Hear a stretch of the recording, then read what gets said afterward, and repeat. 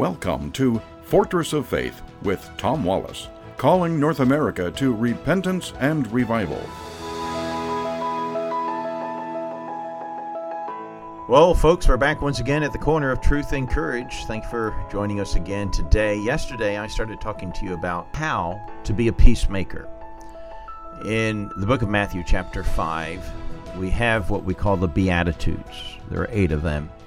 The 7th is, Blessed are the peacemakers, for they shall be called the children of God. And this is something that God desires of us as Christians. Not to be people who stir up trouble, not to be people who return evil for evil, but rather be peacemakers. And as I shared also with you there, that growing up for me, I'd hear the Word of God preached, and we were told, be this, do that. And I was like, well, someone just explained how. Tell me how to do this. And sometimes the practical steps are not being taught to us. And some of the things that we are to do are not easy to do. But if it were easy to do, then perhaps we could do it without God. We wouldn't need God. But God calls us to do things that we can't do by ourselves. They're counterintuitive. They are counter to the flesh and the abilities of ourselves. And therefore we need God to do the things that we cannot do, but God desires of us to do. And so yesterday I kind of started sharing what I call maybe the 10 commandments for the life of a peacemaker. If you're going to be a peacemaker, there's things that you need to be doing and acting on, things you should be doing and not doing. And we find this in Luke chapter 6, verses 27 through 37. Great instruction here through Jesus. And one of the first things he gives us, he says, that we should love our enemies. And so if we give it like a commandment, thou shalt love thine enemy. And we find that in verse number 27, but I say unto you which hear, love your enemies, and do good to them which hate you. The second one that we talked about is that we're to bless, thou shalt bless them that curse thee. And that's found in verse number 28, bless them that curse thee, curse you. And the best way to do it, and again, I'll bring it up again because it's worth saying it again and again and again. Great advice for us in Proverbs 15, verse 1. A soft answer turneth away wrath.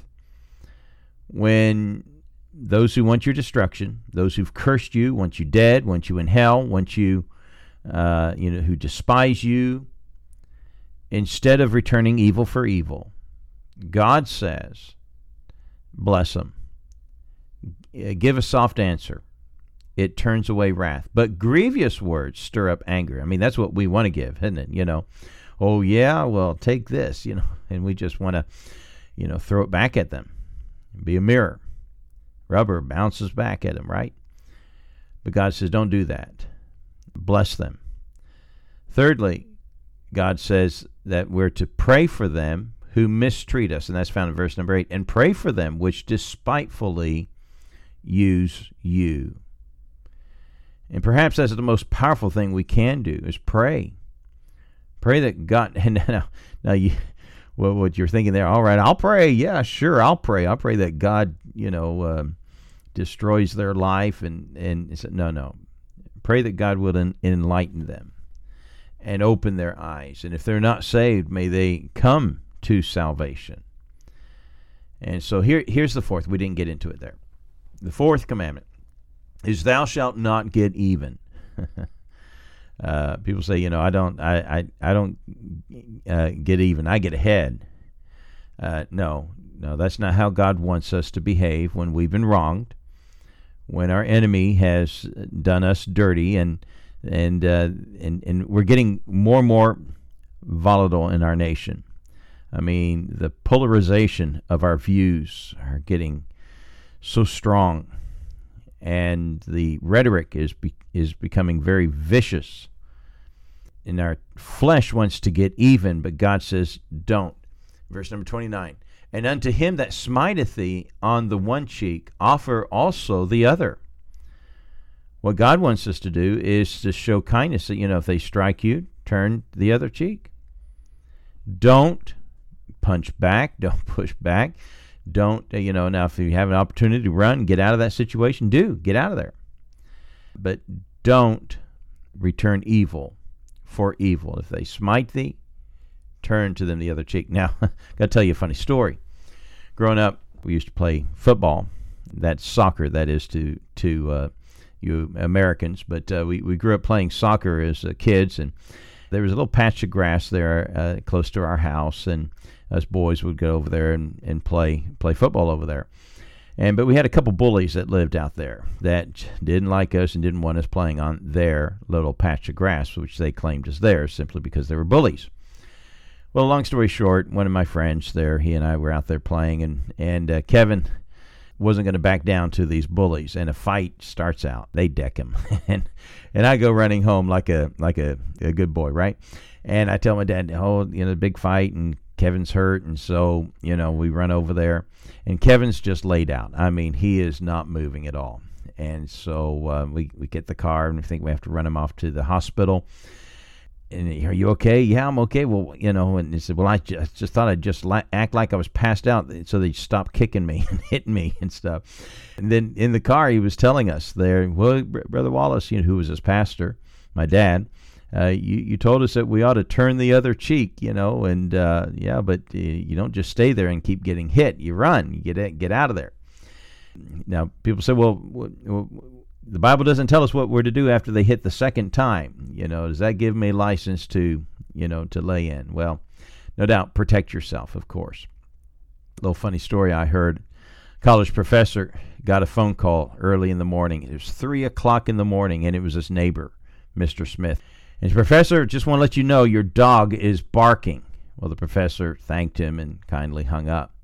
Well, the next morning, the professor called Mr. Smith at 3 a.m., exactly at 3 a.m. and said, Mr. Smith, this is the professor. Just want to let you know that I don't have a dog. And so he got him back there by waking him up in the morning. Well, God says we got to be above that. We don't get even. All right, here's the fifth commandment. The fifth commandment, and we get this in verse 29 and 30, that we should give freely. If they're going to, take from us, give it freely, and don't expect it back again. And he that taketh, and the Bible says, and him that taketh away thy cloak, forbid not to take thy coat also. Give to every man that asketh of thee, and of him that taketh away thy goods, ask them not again. And so, when we're in that situation and people abuse us and require of us, God says, be a giver. Give it freely.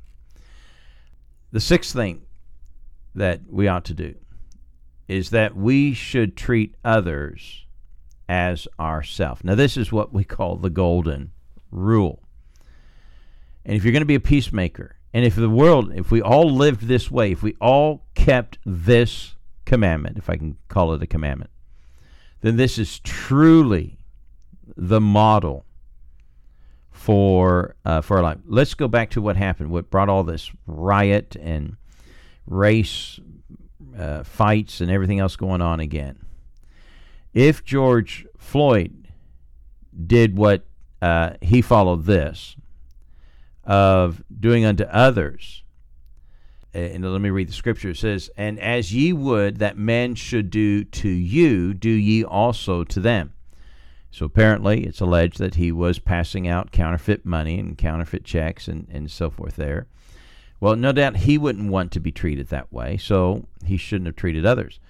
Now the policeman, let's look at that. The policeman on his behalf, well, you wouldn't want to be subdued and someone sticking their knee on your neck for the period of time that he had done that. And so the point I'm simply making is that if we all treated one another as we would want others to treat ourselves, then, folks, we would then be really on the road to peace. But the problem that we live with today, and the time that we live in today, is that we've rejected God from all our ways. He's not in our schools. He's not allowed. We're not allowed to teach the Ten Commandments. We're not allowed to pray to God. We're not allowed to bring God's word in there. And we've removed God, and we've removed these principles. But let me quickly get to the chase, because this is really what I want you to get. I gave you a great verse in Proverbs chapter 15, but there's another in Proverbs chapter 25, verse 21. It kind of deals with the same subject that we're talking about, especially what I call the first commandment here. If thine enemy be hungry, give him bread to eat, and if he be thirsty, give him water to drink. For thou shalt heap coals of fire upon his head, and the Lord shall reward thee. So if they take from you, let them take it. The Lord will reward thee. If your enemy requires help and need, give it to them. Now, how do you know if your enemy needs it? Well, you can tell, hey, their car's broken down. They need a lift. They need help. And if there's family, there's been a death in the family. They need help. They need. We're all creatures that need help at some time in our life. And if our enemy is in need of help, feed him, give him water, help him. Don't return evil for evil, but give goodness, give love, give compassion. But what does it do? The Bible says it heaps coals of fire upon their head.